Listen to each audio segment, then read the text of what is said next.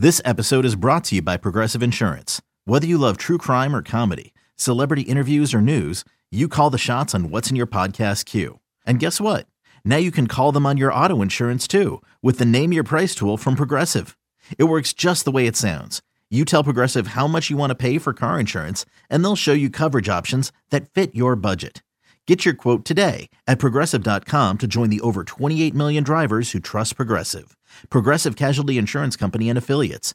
Price and coverage match limited by state law. Another day is here, and you're ready for it. What to wear? Check. Breakfast, lunch, and dinner? Check. Planning for what's next and how to save for it? That's where Bank of America can help. For your financial to-dos, Bank of America has experts ready to help get you closer to your goals. Get started at one of our local financial centers or 24/7 in our mobile banking app. Find a location near you at bankofamerica.com/talktous. What would you like the power to do?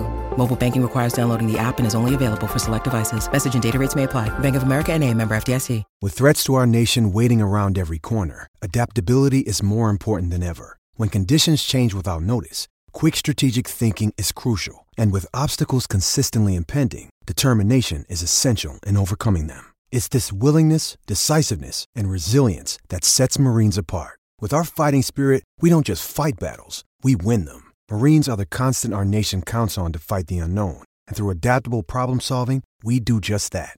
Learn more at Marines.com. It's real simple. You know, if you take a person's legs away, they can't run. Bear down, baby. Yes, sir. Bears fans, this is Take the North with your hosts, David Haugh and Dan Wiederer. We're going to take the North and never give it back. Welcome to the Take the North podcast. I'm David Haugh on the Mullen and Haugh Show on 670 The Score. Dan Wiederer from the Chicago Tribune and also from The Score. Big news on the Bears beat. Two veterans who have been with the Bears longer than any other Bears. I believe the two longest tenured Bears have been released, Eddie Jackson and Cody Whitehair. Dan, I think that obviously both are salary moves, money moves. I wonder what your reaction is. We'll talk about the implications. But first, how surprised were you when the news came across on Thursday afternoon? Yeah, first of all, Patrick Scales, the longest tenured Bear currently there. Part of the list of guys that are or were residents of Hallis Hall that had been to a playoff game, and so the news doesn't come as a huge surprise. It is still significant because you're removing two guys that were, without question, successful draft picks of the previous regime of Ryan Pace, guys that were drafted in Cody's case in round 2, Eddie's case in round 4, and paid dividends. They're on a very short list, David, and I can give you the list right now of players drafted by Ryan Pace that made it to a second contract with the Bears and played on a second contract with the Bears. It's a list that it's Eddie Goldman, it's Cody Whitehair, it's Deion Bush, it's DeAndre Houston-Carson, Eddie Jackson, and Cole Kmet.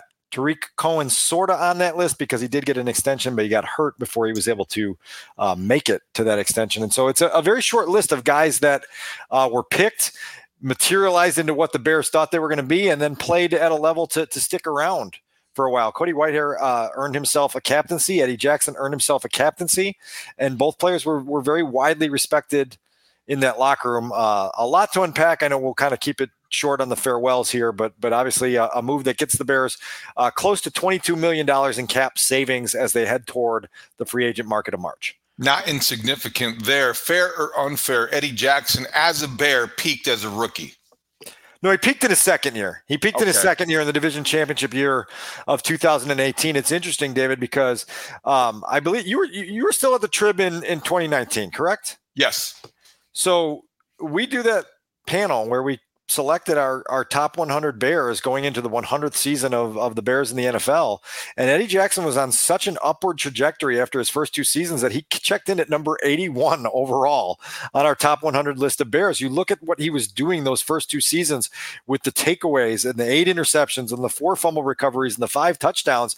And we just thought the window was opening for a long career of sustainable production in the secondary. And then he obviously had the fall off in production in 19, 20, and 21. Got back to a decent level in 2022, played pretty solid when healthy in 2023. But as you know, you've covered this league a long time. Life comes at you really fast in the NFL. And now Eddie Jackson packs up his locker and heads out the door to a new beginning. Let me try another one, which is a little bit more subjective. True or false, Eddie Jackson got paid and then he became less physical? Unfair? I don't know. Yeah, a little bit. I don't know that the two go hand in hand. I think obviously physicality was something that was lacking in his game at times. But Eddie at his best was a ball hawk. When you think back to that run in 2018, I start actually in 2017 on the game in October where he had the first half touchdowns of 75 yards or more, 2 of them, one a fumble return, one an interception return. One of the things I fondly remember about that day is that John Fox was so proud, not only of Eddie Jackson's emergence as a rookie, but that he won a football game in the NFL in the 21st century in a game in which his quarterback threw 7 passes. Mitch Trubisky was 4 for 7 for 107 yards on that day, and the Bears didn't need to do anything else because Eddie Jackson put the ball in the end zone twice, and it was sort of that opening of the door to, okay, when you have a defensive playmaker like this, you got to capitalize. And you know well now, we talked about it when Eddie was presented the Good Guy Award in December. He's one of the favorite players I've had to cover in that locker room, and I have a great amount of respect for him. Obviously, the consistency of production wasn't where it needed to be, and now as he gets later in his career and the Bears look to build something for the future, he becomes the latest casualty of the business. It is a casualty of the business. It is a fact of NFL life. I also think that, maybe that is an unfair question to ask, but I do think I'll stop asking questions and make statements. Eddie Jackson, to me, was a disappointing player for his last several years with the Bears because I don't feel like he lived up to the salary. I don't think that he was worth what they were paying him. I don't think he was as impactful as he was his first couple years in the league when he raised the expectations that he was going to be a consistent difference maker. I'm not sure he always was. I think that he was unwilling as a tackler at times, or if he was not unwilling, he wasn't the most sound of tacklers. And I think physicality wasn't always a part of his game. He certainly did have good awareness. He certainly was a great guy to have in the locker room. But I do look at this move and think that if you're the Bears and you want to have an elite defense, you have to have you have to have elite standards. And I think at this point in time, it makes sense to me to move on from Eddie Jackson. Well, particularly when you look at the numbers, the dollars and cents sometimes are a very reliable compass on what you need to do in that situation. I will not push back vehemently on anything you just said there. I will say that that presence that he had in that locker room and the way he was respected by fellow defenders is important. And as well as I do, that Jaquan Brisker really latched on to Eddie Jackson for the first 2 seasons of his career and used him as a guide and a mentor and somebody that has helped him get his career off to a promising start. And so Jaquan Brisker is now going to have to take that torch and pay it forward to potentially to a young player that they put in the back end, or if they decide to sign another veteran safety there to pair with them, then it's just about recreating that chemistry as best he can. It's a good point. It's fair. We'll hear that a lot in OTAs and training camp, and certainly in the build up and ramp up to next season. I do think that, and as someone who has done this before and will probably do it again, I do think we tend to overstate those things when it comes to players as good as Jaquan Brisker, as good as, offensively. I think we're going to go through this similar thing.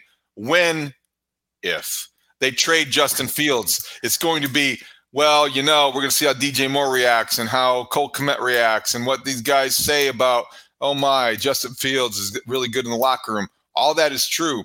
Fact of the matter is, this is a losing football team. It's a losing organization, and you have to make these tough moves. Guys become attached, but Jaquan Brisker could have a Pro Bowl season next year with or without Eddie Jackson. No doubt.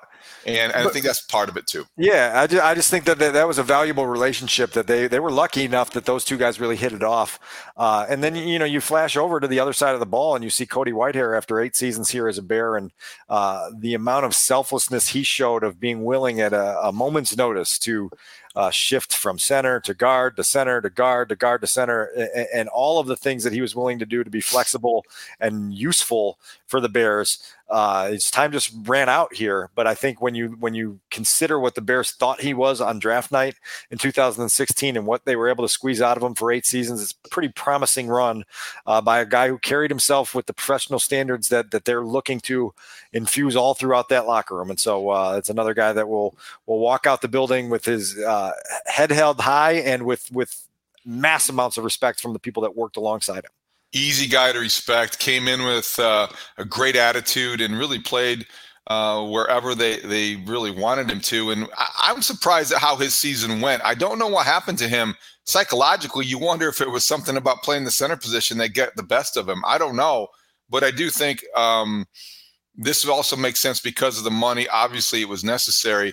I wonder if he's got a future in the league. Dan, we see offensive linemen hang around for a long time. Some guys just they fall off the cliff quickly. Not quite sure what to expect from Cody Whitehair, but he has been a great guy in the locker room, consummate leader, and he'll be missed for an offensive line in terms of the leadership aspect and the versatility.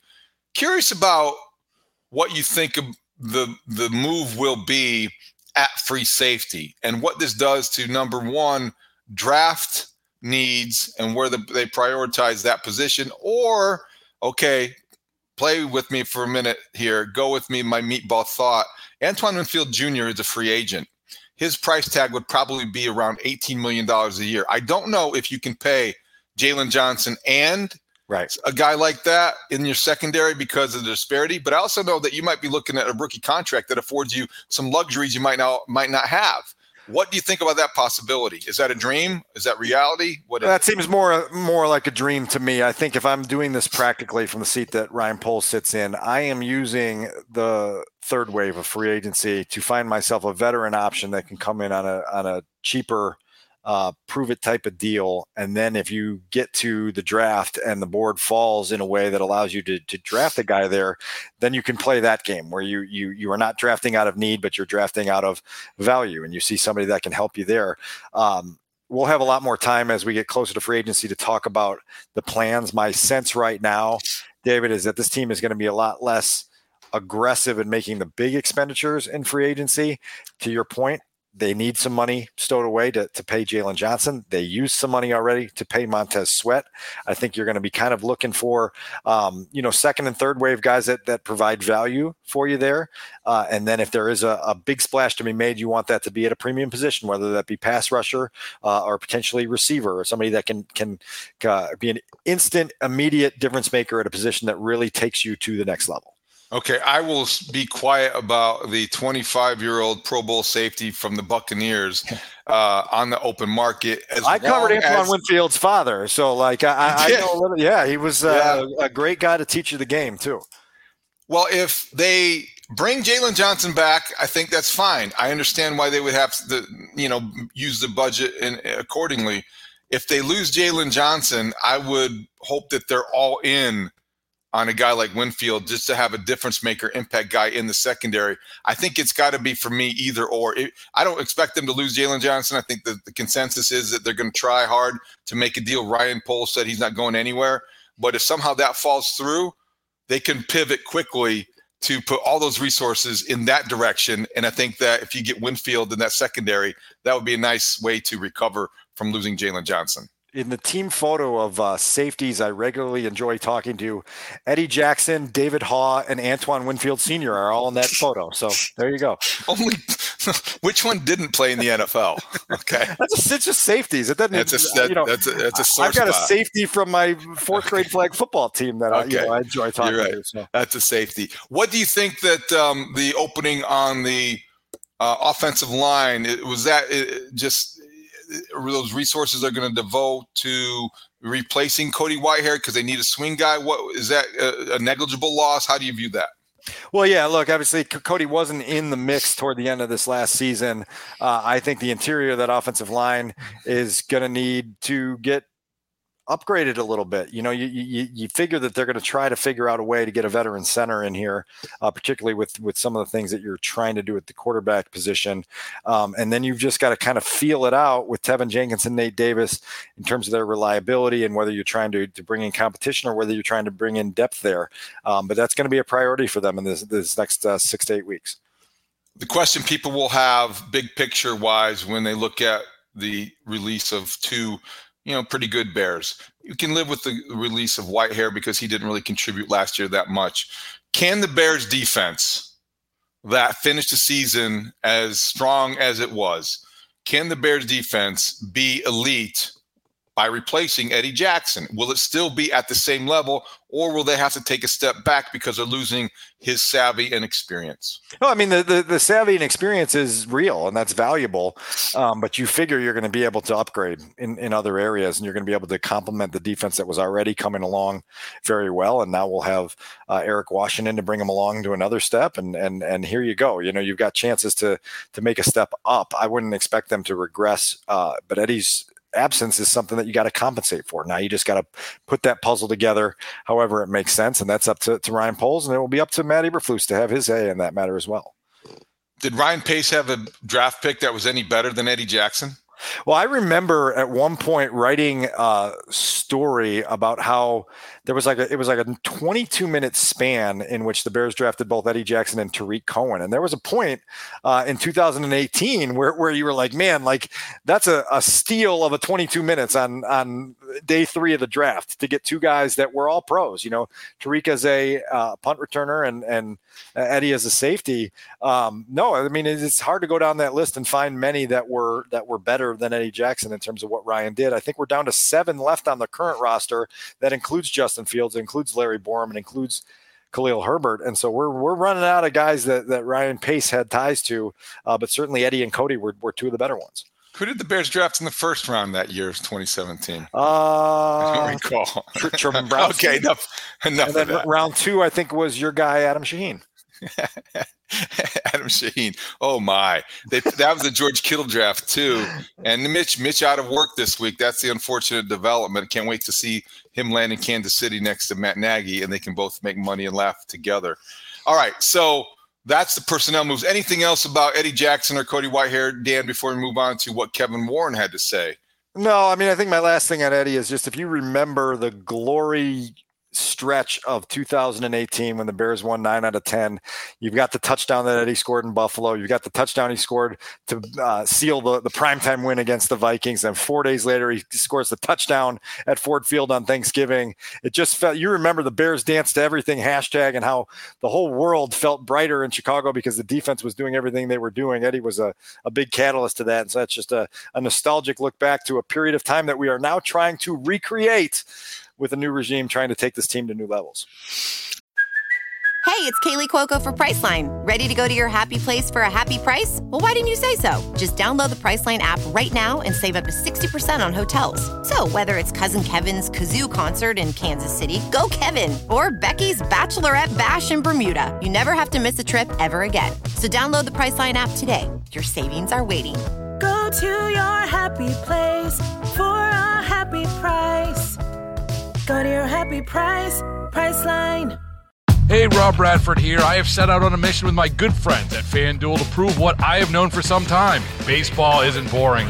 Now I have a daily podcast to prove it with some of the most notable people in the baseball world, screaming baseball isn't boring from the mountaintops, or at least agreeing to come on our show. Players, managers, GMs, and yes, even the commissioner of baseball, Rob Manfred. It has been a constant wave of baseball's most powerful voices. So join the revolution. Subscribe and soak in Baseball Isn't Boring. Listen on your Odyssey app or wherever you get your podcasts. You'll be glad you did. When you need mealtime inspiration, it's worth shopping Kroger, where you'll find over 30,000 mouth-watering choices that excite your inner foodie. And no matter what tasty choice you make, you'll enjoy our everyday low prices, plus extra ways to save, like digital coupons worth over $600 each week. You can also save up to $1 off per gallon at the pump with fuel points. More savings and more inspiring flavors make shopping Kroger worth it every time. Kroger, fresh for everyone. Fuel restrictions apply. And that's what Kevin Warren is trying to do, obviously, both on and off the field. Made news this week. He sat down with a couple different guys. We mentioned Brandon Pope from WCIU. Also, Marshall Harris from CBS 2 had an interview with Kevin Warren. The one that made the loudest noise and the biggest impact probably was his sit-down in Las Vegas with Jarrett Payton, friend of the Score, regular guest on the Mully and Haw Show. And Kevin Warren sat down for an interview with WGN-TV, and it was Kevin Warren being Kevin Warren. I don't know if there was a big headline that was anything that was definitive, but there were some interesting clues that he probably left, and we can interpret what he said and the way that you probably, each person's going to interpret it differently. But Dan, I'll let you take it from here because Obviously, there are three different things I think we heard him say. One was talk about his view of Justin Fields. The other one was about the latest with the stadium project. And finally, about his relationship with Ryan Poles. We'll start with the Justin Fields piece. I was going to say, let's just start with the quarterback. Let's listen to what Kevin had to say directly to a question Jared asked him about his views on who Justin Fields is and has been, and then we can take it from there. Here's Kevin Warren talking about JF1, QB1 for now. From my standpoint, and I come to the table, I'm a supporter of Justin, because I got a chance to work with him when I was commissioner of the Big Ten Conference. He is incredibly talented. He is smart. He works hard, and he wants to be a great NFL football player. And so now he just needs to make sure that he has the support around him. He's working hard. And then I would love to see him, this offseason, make sure he's totally healthy going into the season next year. This is a difficult game. And if you think about professional sports, but let's talk about professional football, it's an incredibly difficult game. And then when you think about the quarterback position, it is difficult. And so, and it's, Justin has a rare combination of intelligence, of size, of strength, and speed. You forget how big of a man he is until you're up on him. He's not a small man. And so I just think every year he's going to continually get better. So I'm glad he's on the Chicago Bears. Pretty high praise, effusive even, from Kevin Warren, who didn't have to lay it on that thick. Dan, my take was that he definitely was sincere in how he feels about Justin Fields. If I was surprised at all, it might have been in how much he laid it on, how heavy he laid it on, because of the implications that he's certainly aware of. I wondered if it was, as much as he feels strongly about Justin Fields, was it an attempt to gain some leverage to let everyone know how much the Bears value him? At the same time, their relationship does go back years, and it predates their Bears connection. So I don't want to question the sincerity either. What did you think? Certainly gave the outside world reason to continue yelling at each other at high decibel levels about what the Bears' plans at quarterback are going to be. I don't think I read anything into their actual plans at the position. I think Kevin has a very profound and sincere respect for who Justin is as a person, as a worker. I don't think anything he said in that soundbite was a fib. I think it's just a matter of the Bears working through this and figuring out what they want to do to make their team a championship team. I think it's really easy, as you know, in February to take every little nugget of every little morsel of every little crumb that's out there and try to draw grand conclusions. The Bears are going to have a decision here within a matter of 2.5 months. They don't play a meaningful football game again for another 7 months.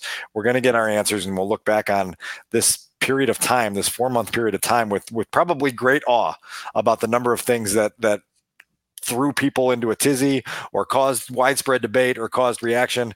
This to me was simply a team president answering a direct question with a deep and reflective answer. And so I wouldn't read into it much more than that. And I'm sure that our mentions will get filled up with a lot of response to just that. I agree with everything you just said. I do wonder if it would have even created a ripple if he would have been a little less effusive. Now, the one thing that I kind of, if I was coaching him in the moment, that would have thrown up at least a yellow light too, was saying, and we're glad that he's a Chicago Bear, because that's it. That was the last, kind of the mic drop that gave everyone reason to draw grand conclusions, when I don't think even the team has drawn those grand conclusions. And so, we'll see which direction it goes. So here we are moving ahead to the Bear Stadium project, and it reaches a very critical phase this week because there's a deadline on Saturday, and it comes up because on Wednesday, the Cook County Board of Review informed the Bears that they made a decision to leave the property's value at $192 million. And that's the property, of course, in Arlington Heights.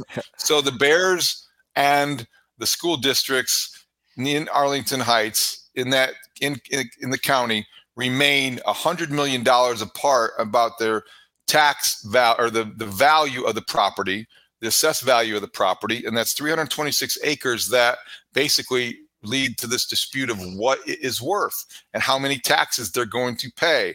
and what the price of the Bears basically will have to build on that site. Saturday is the deadline. They can negotiate out of that deadline the way I understand it and extend it. But Dan, this is not the direction the Bears wanted this to go. I think there might have been an expectation there would be a little bit more wiggle room.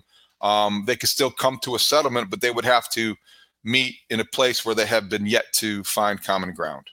The Board of Review stood firm on this one and essentially challenged the Bears and the school districts out in the suburbs to try to get their heads together and find middle ground in some of this. You know, we've talked about this property, 326 acres. The Bears bought it for, I think, more than $197 million. They have seen it valued now by the Cook County assessor at 192, and they want it valued at 60 or 71 million, which are two numbers that have come up in their negotiations. They've got to get their heads together with the school district in the suburbs and try to find their way to building a bridge, you know, because neither side, in my opinion, benefits from having this thing just go poof, you know. And after all this time spent on that land and envisioning what could be there, not only for the Bears, but for the people in that area and what that could bring into their communities, it would be wild to see this thing fizzle out. Now, look, I think on social media, there's been a lot of grand conclusions drawn to what this latest decision by the Cook County Board of Review actually means. This is a long journey, and stadiums have a lot of financial dynamics and political dynamics and negotiating dynamics that the Bears have to push behind Kevin Warren to solve. And that's why he was brought here. And so, look, ultimately, Kevin, and we'll talk about this more as we talk about the general manager position as well. He's got to produce results before we take his words as anything more than words. At the same time, until there's an actual result on one side or another, it's also a little bit foolish to jump to any conclusions. Yeah, and that's why what he had to say to Jarrett Payton was interesting in Vegas, because as we know, there was another story 2 weeks ago from Crane Chicago Business, how the Bears have shifted their focus to the South Lot, lakefront property, right south of Soldier Field, which logistically, certainly a lot of people would love. From a standpoint of would it accomplish what the Bears originally set out to do, I guess maybe we're reading into that, but they own their own stadium. That would be more difficult in the city of Chicago than it would be in Arlington Heights. So it doesn't make a ton of sense, or as much sense to me. And that's why, to me, it was always and still remains to more of a leverage ploy in my mind. Could be wrong, right? But that patch of land does not seem like it would be as appealing, even though it's in the city. It's where the Bears belong, but it doesn't allow them, would not permit them to own their own stadium. So he sat down with Jarrett Payton in Las Vegas. Jarrett asked him about the stadium project, and this is how part of their conversation went. I think the timeline, it has to be in 2024. I mean, in a perfect world, I would like to have clarity in this legislative session that's coming up. Time is money, and it takes probably 3 years once you put a shovel in the ground. And so, this is one of those ones. I think 24, should be the focal point. This is the year. This is the year. So, the legislative session officially adjourns May 24th. Got to have a decision, a site, a date by then, don't we, Dan? Well, it seems to be the ideal timeline. Now there's some wiggle room there, and certainly that's the first time that I've heard Kevin be as emphatic as he was and sort of saying, look, like, we've got to get to the end of choosing a site here pretty soon. And now people on the outside have to understand that the Bears aren't just sitting there with their hands in their pockets going, oh, well, we don't have, like, plans are ongoing. There's stadium design plans and development discussions going at all times. Obviously, Arlington Heights is the property they own. They're far along that if they chose tomorrow that's the site they want to build on, it's not like they're just starting right from there.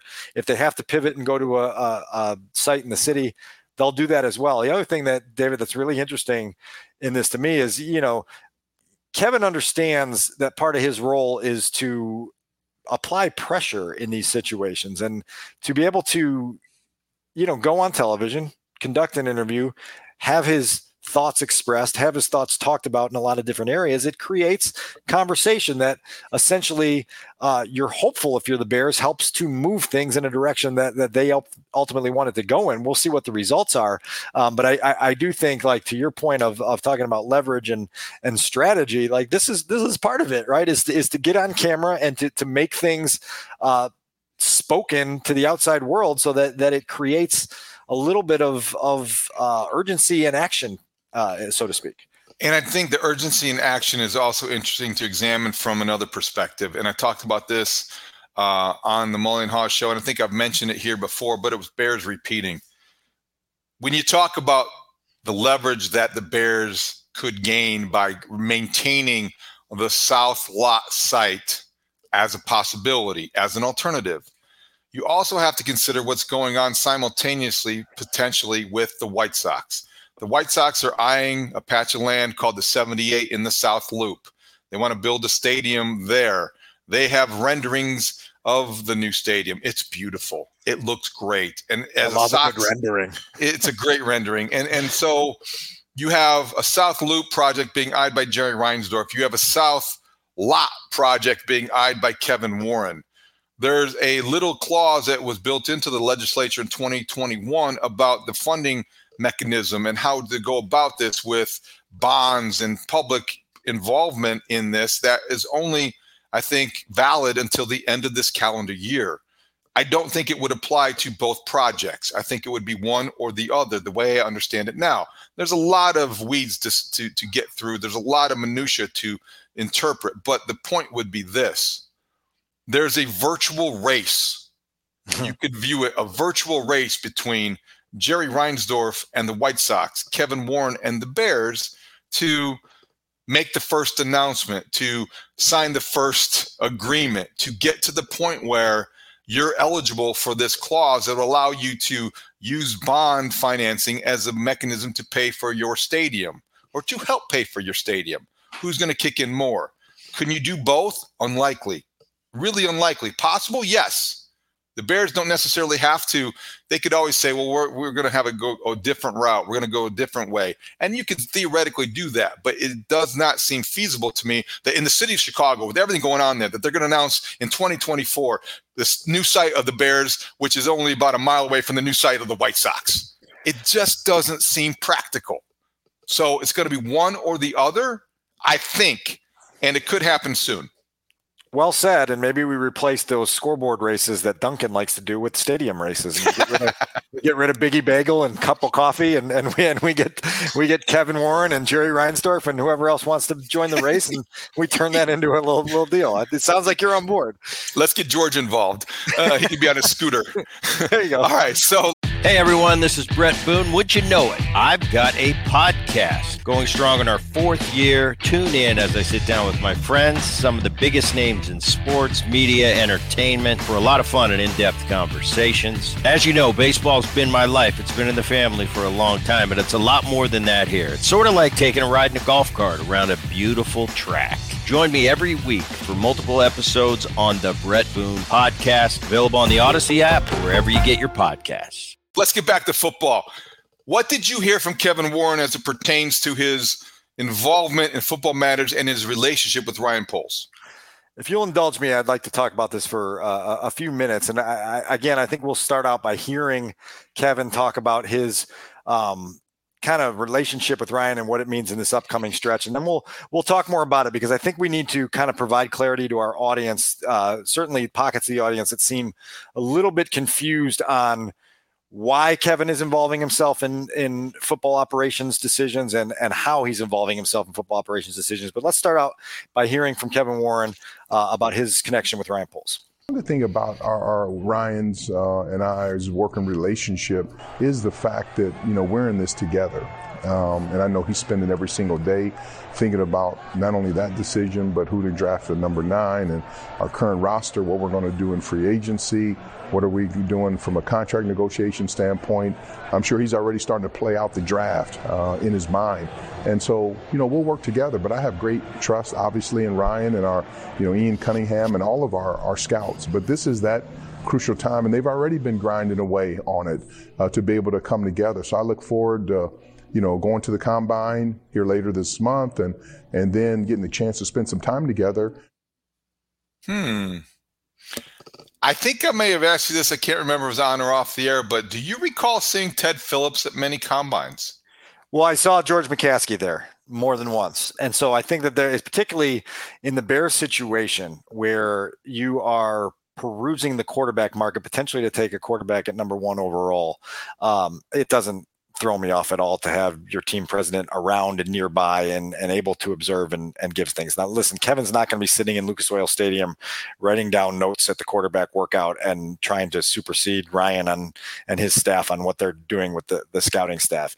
Kevin is there to be a sounding board. He's there to be what Ted wasn't always capable of being, which is a resource, which is a mentor, as somebody that can provide feedback. And look, like we talked about this last summer when I wrote the piece, the deep dive piece on who Kevin is and who he's striving to be for the Chicago Bears. And it's worth reiterating a lot of this now so people understand why he's taking this role in overseeing football operations. And it's to try to get the Bears back on a track where they can compete for championships on a regular basis. Part of that role is providing productive oversight and guidance to the general manager. Ryan Poles, who by his own admission has said on multiple occasions he really appreciates feedback. He really appreciates open and honest dialogue that challenges him. To have a guy that's working side by side with him, that has an office right next door and is able to produce some of that feedback and that guidance and some of the challenging and the question asking that helps you make good decisions is extremely valuable for this organization. We know how much these decisions can shape the future of your organization. 2017. Prime example. There wasn't enough oversight and guidance in a draft where the Bears could have changed their fortunes for 15 years or longer if they had made the right decision. Now they're sitting on the doorstep of another decision that is absolutely massive for them. And so I have zero issue with Kevin being involved. And I think it's just worth reiterating that involvement does not mean sort of dictatorial guidance, which I think some people are fearful of. I think that's well put. That's a smart way to look at it. Here's my only, I don't even want to call it a concern, but the only thing that gives me pause in agreeing wholeheartedly with that and saying that I have no problem or take issue with it is that I had high expectations, like a lot of people, for Kevin Warren in the first year. And it didn't bother me going into the season that he would be overseeing and presiding over Ryan Poles and basically football stuff.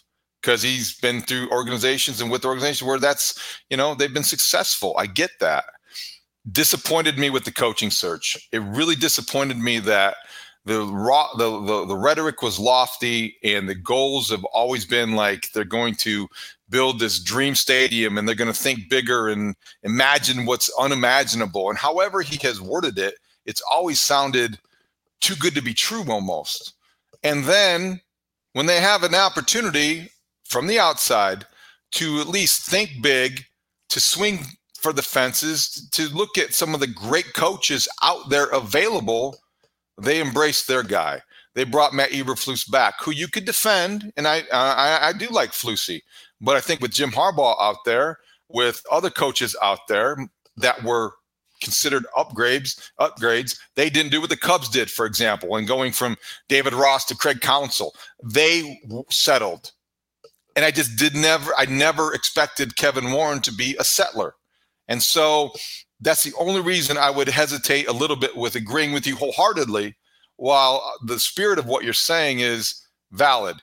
Kevin Warren's got every right to be involved in every football decision moving forward because he is a team president and he does have the credibility to have his input matter.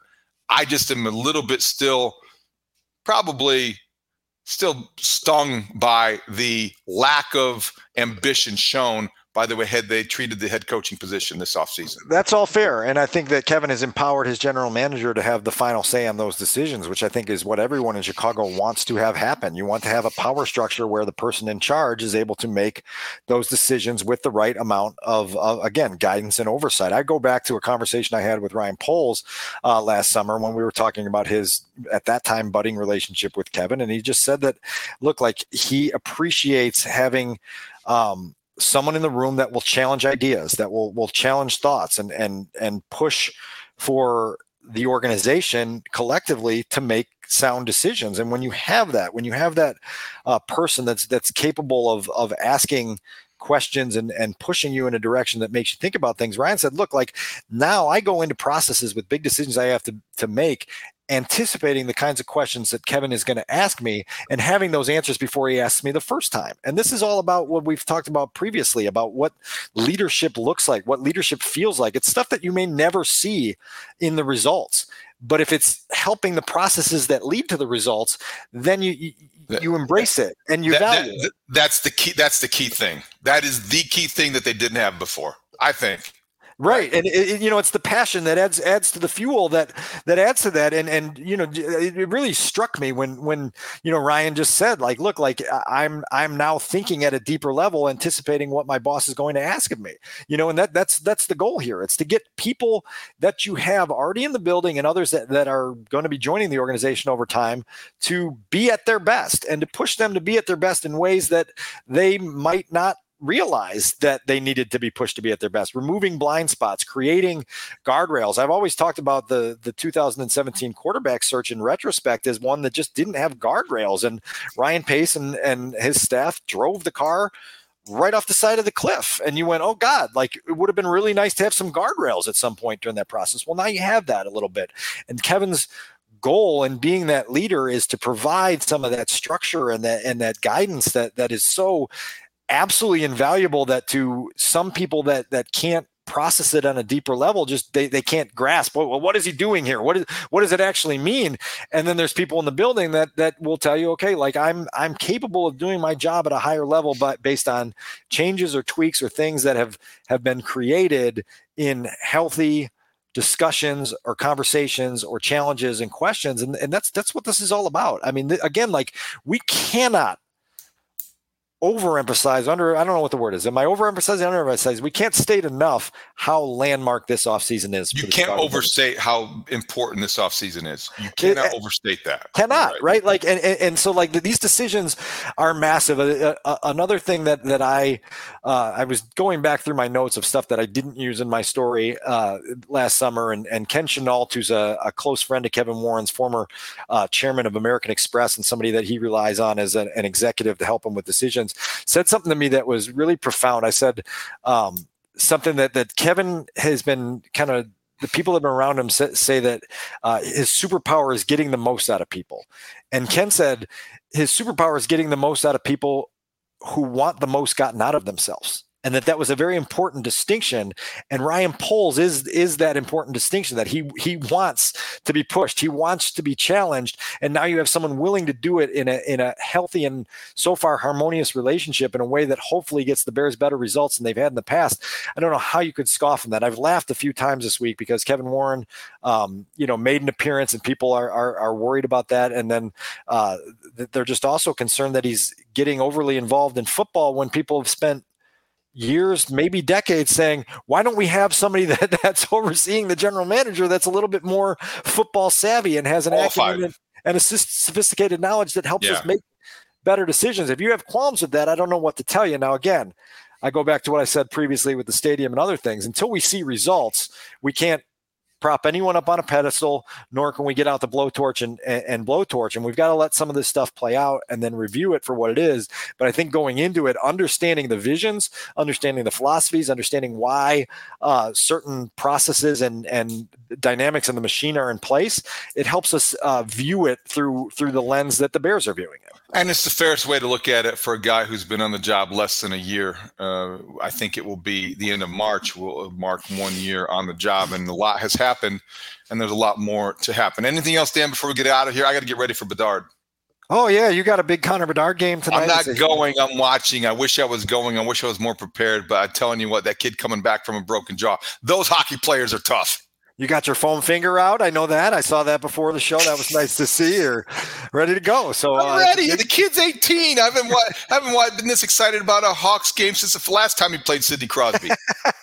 So there you go. It should be an exciting night. And, pitchers and catchers have reported in Arizona. We got all sorts of stuff happening in the Chicago sports landscape. And the draft is now, I think are we at 10 weeks now? I think we're at 10 weeks now before the biggest night. 10 weeks. We're 41 minutes into this pod, and I don't think we've said the name Caleb Williams. Have we? You just said it. Oh my gosh. I will also tell you. And I'm getting all sorts of grief for not saying that for saying on the radio that on Thursday morning that there really isn't much of a debate in that the Bears are facing at the number one spot. So I'm getting a lot of pushback. I'm going to tease this right now because I had a conversation yesterday with a longtime NFL talent evaluator. And I said, look, like there have been years where me trying to reach out to people around the league to get some feedback on what the Bears are doing has been greeted with what you just did, a yawn and like, I'm not, kind of boring, kind of irrelevant, don't really care. And it was really hard to get people to talk to you.